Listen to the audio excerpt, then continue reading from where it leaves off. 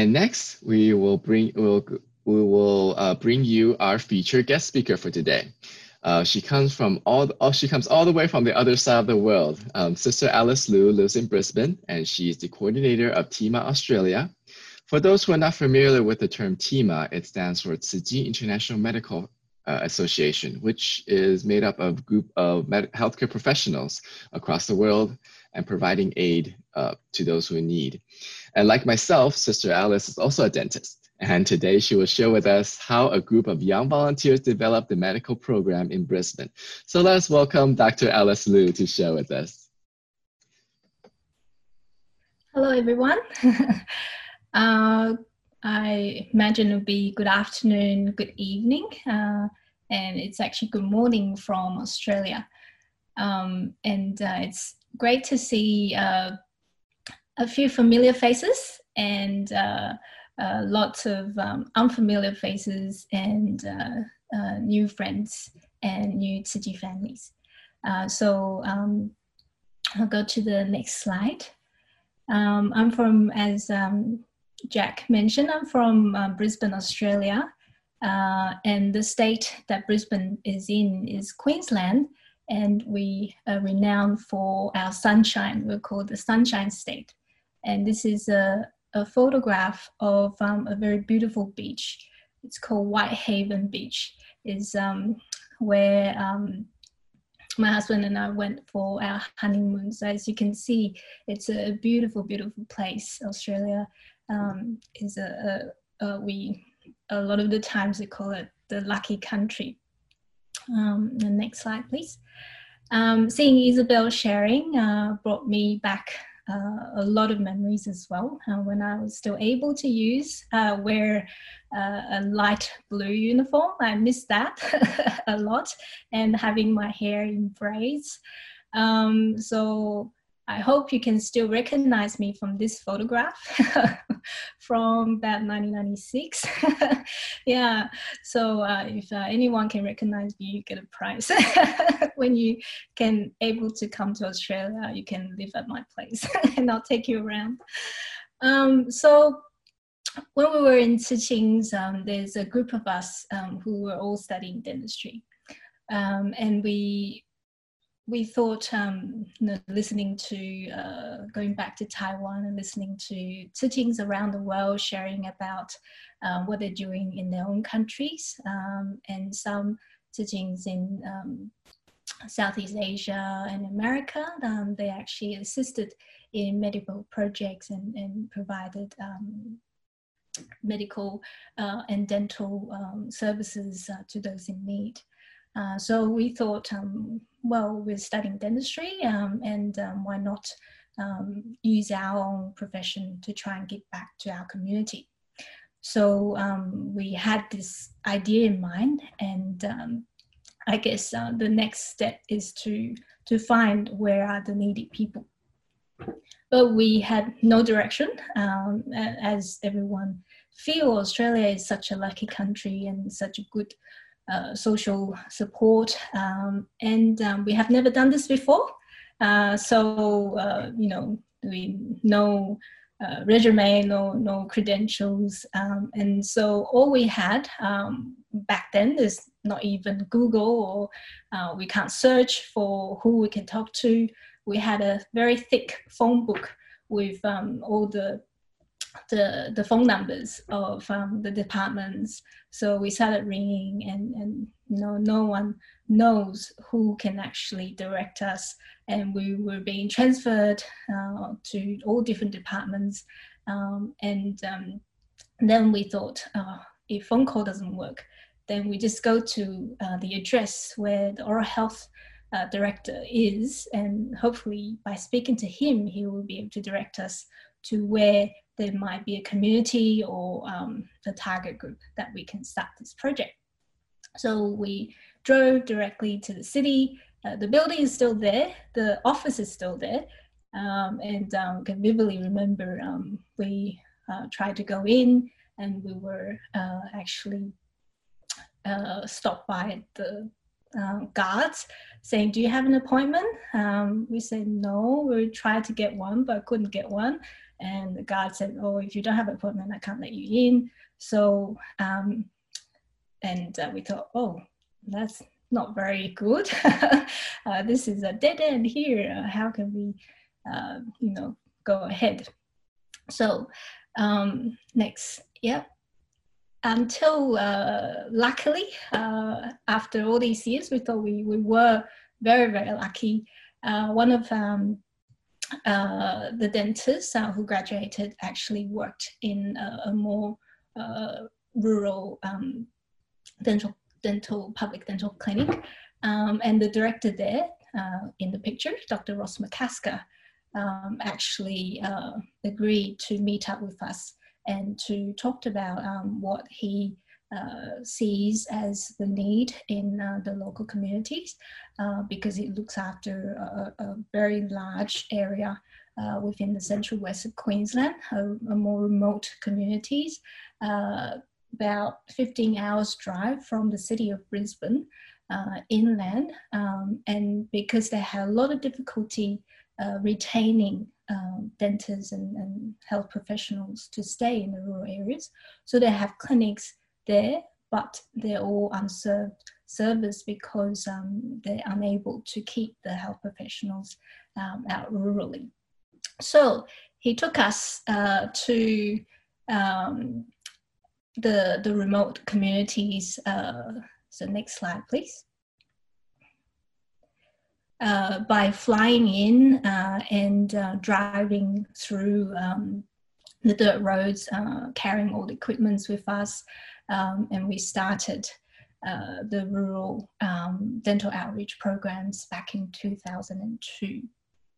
And I can still remember once we went there during the summer times, so 48 degrees Celsius is about 118 degrees Fahrenheit, and the air conditions in the clinics stopped working, and you can see all the sweat dripping from the dentist's face while he's treating the patients, and the flies are all around us.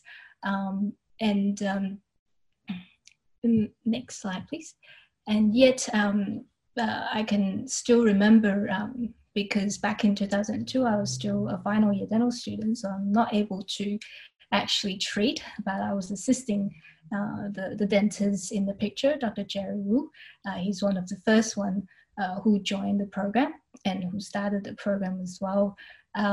We were, each time we were in the communities for about 4 to 5 days, and every single day, he would not stop for a meal or stop for even morning tea or have a drink. You always have to, put the water cup in front of his mouth and ask him to take his mask off. Then he will have a sip. And he always go out in the waiting room and greeted the families with lots of smile. And every single day we finish later and later, 10 o'clock, 11 o'clock, 12 o'clock, and one time we even went past midnight, because he knows if we're able to treat one more or two more patients, that's another toothache, another person in need that we're able to help, because after we're gone, there's no dentist there. So we didn't think a lot. We just thought, we'll do whatever that's needed to help those in need. Yeah.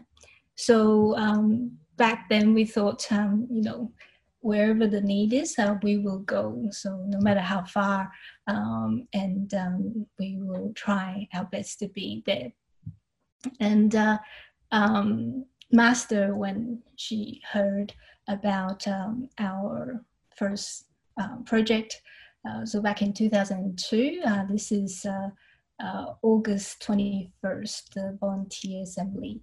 Master actually shared our story with all the Suku and everyone around the world. And she actually mentioned that, oh, my teachings are grown up now and they're able to help me to carry out the missions. It's just a very simple one sentence word, but after we heard that, we thought, oh, even though we're very young, we're still able to help a little bit. And that was a very unforgettable encouragement from Master.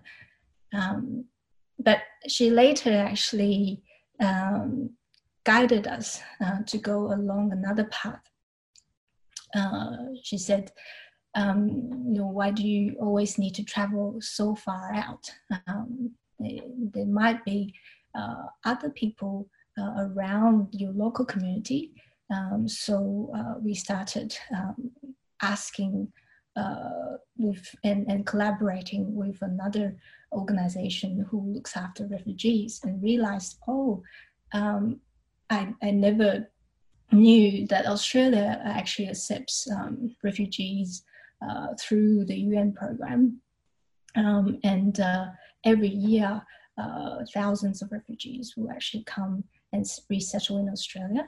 And there'll also be hundreds of people who will try to come to Australia and seek asylum. And they're a very particular group that has a lot of language and cultural barriers that also needed some little bit more assistance than the local residents in Australia.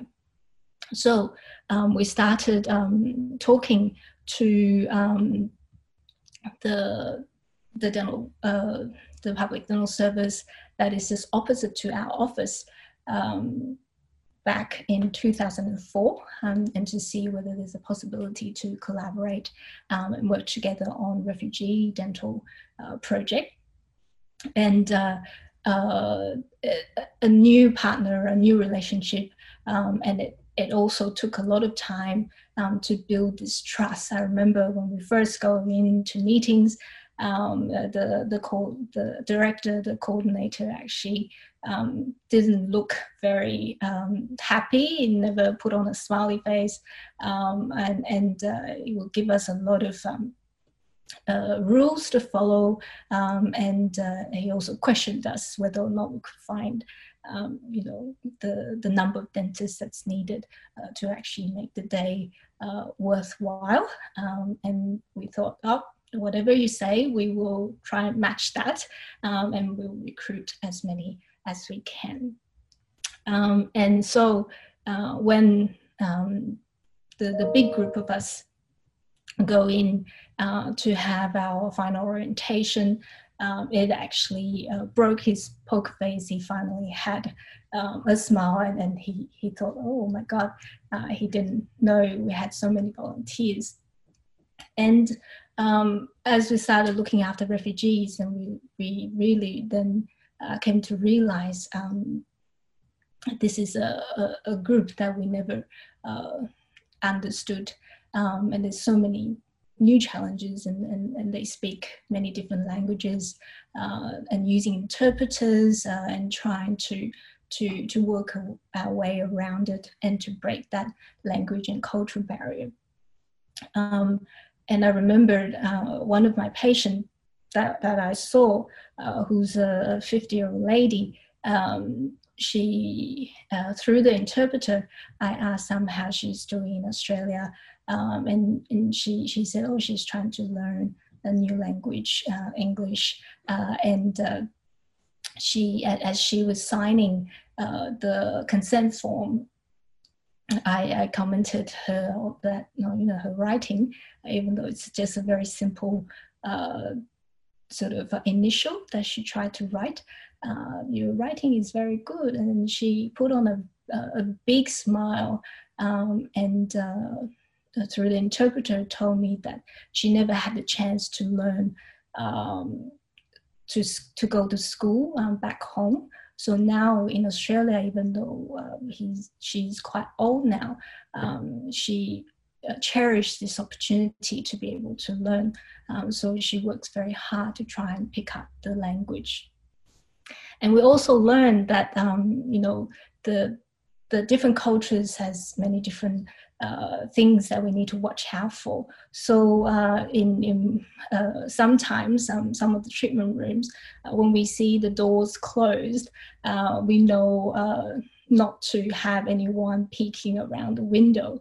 And this particular time, the dentist came out and told all the volunteers around that area, saying, "Oh, don't come in and don't don't take a sneak peek, and no camera and no males to enter this room at all, because this particular patient that she's treating, once she took her scarf off, the first gentleman that she sees, she will need to marry him." So we try to ask all the documentary team, especially, not to peek around. So even though there are lots of different barriers, we're able to melt away all that barrier and obstacles with love. So from 2004 till now, our refugee dental service, we have been running for 16 years and still continuing, and treated more than 2,600 patients and serving refugees from across the world, more than 45 countries.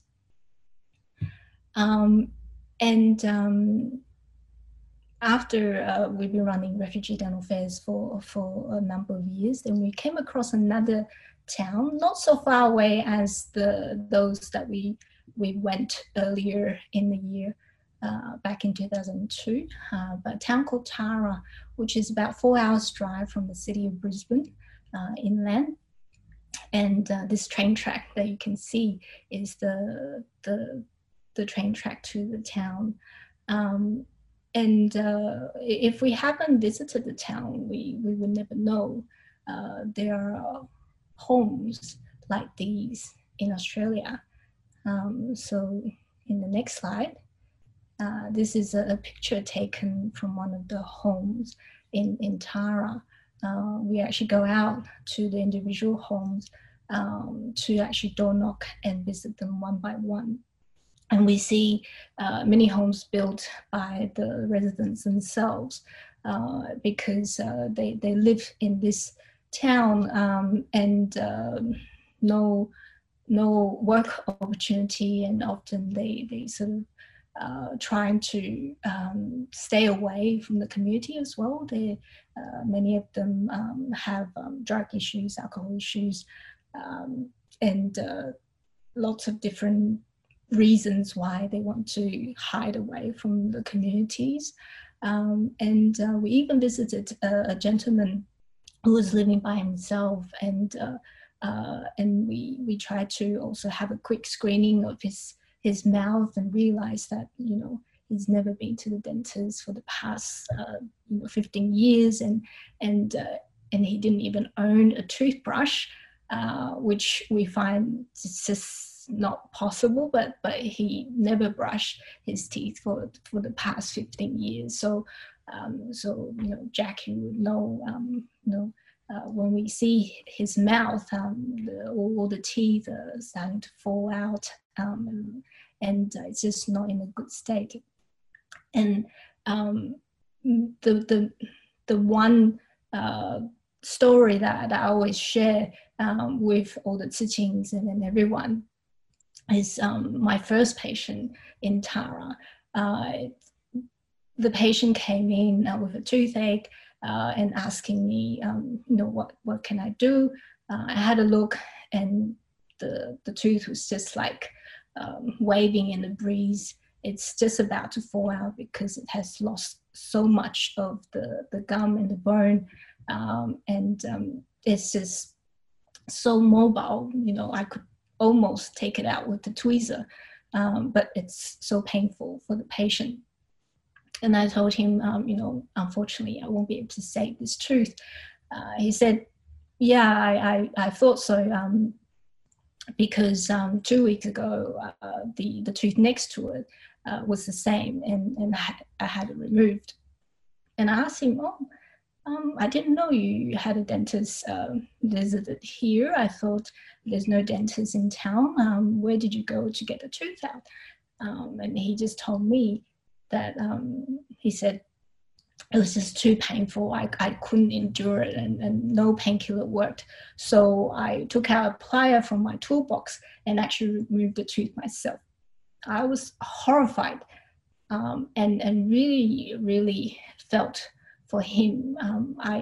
At that time, I just can't imagine in Australia, someone had to remove the tooth themselves without any anesthetics, because there's no way he could go, and no one he could see to help him.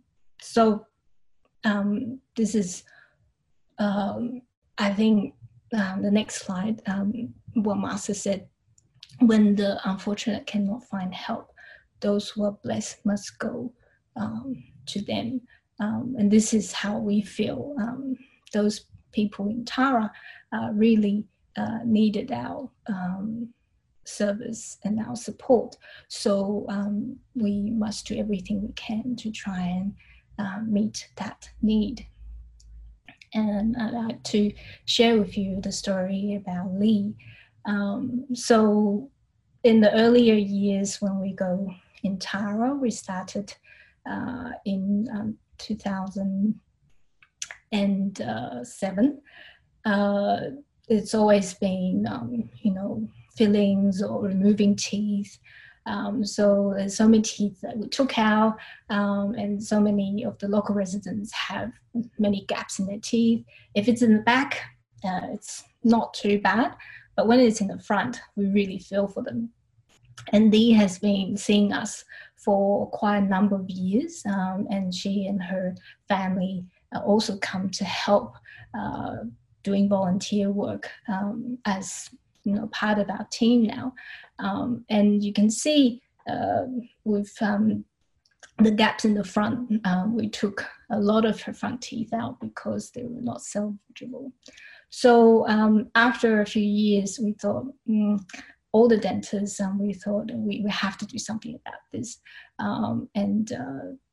Because there's no technician to do denture works out there, we thought we should bring the technician team, the denture team, into the town. And so the first year that we did that, we provided, next slide, Lee with a new front denture. And you can see, before the denture, she was so shy, and every time she comes to help, she really hides away and not talk to anyone. But once Dr. C, Lydia, actually put the denture in her mouth, her whole face just lit up and smiled, all the time and every day that we were there. And just so lovely to see. And for those who are not non-dental, doing dental work in over a 3-day dental fair is not something that's really easy, because it takes multiple steps and lots of different appointments in between. Next slide. And so our technician team or prosthesis team actually have to work around the clock to try and meet all the different appointments and throughout the 3 days, so that on the last day of the fair we're able to give the patient the denture that they needed. And so they usually work all throughout the night and no sleep, because in private practice we would usually make a set of denture in at the least 2 weeks with multiple appointments in between. But to actually reduce that to a 3-day turnaround, that really take a lot of team effort. And but it's so wonderful to see that all the team are so willing to give up themselves and no sleep and just try to give back the patient's smile and turning something that's seen impossible to possible. Wow, Sister Alice, thank you so much for sharing the story. I mean, as a dental professional, I know that this is not an easy thing to do. To do these rural treatments in a very short amount of time. But I'm really glad to see that you guys are able to turn the impossible to I am possible. So as we can see, if there's a will, there is a way. And with a pure intention to help others, I mean, you guys definitely found the opportunity to contribute. And despite the physical limitations, whether it is the language or the locations or even discomfort in the 118-degree weather, like you guys were able to pull your ingenuity together to melt the barriers with the warmth of with your love. So thank you so much, Sister Alice, for your sharing. Now, I hope that you have a big enough place for all of us, because it seems like a lot of us will be visiting you in the future. So, which brings us to our next section. Our 近似aphorism this month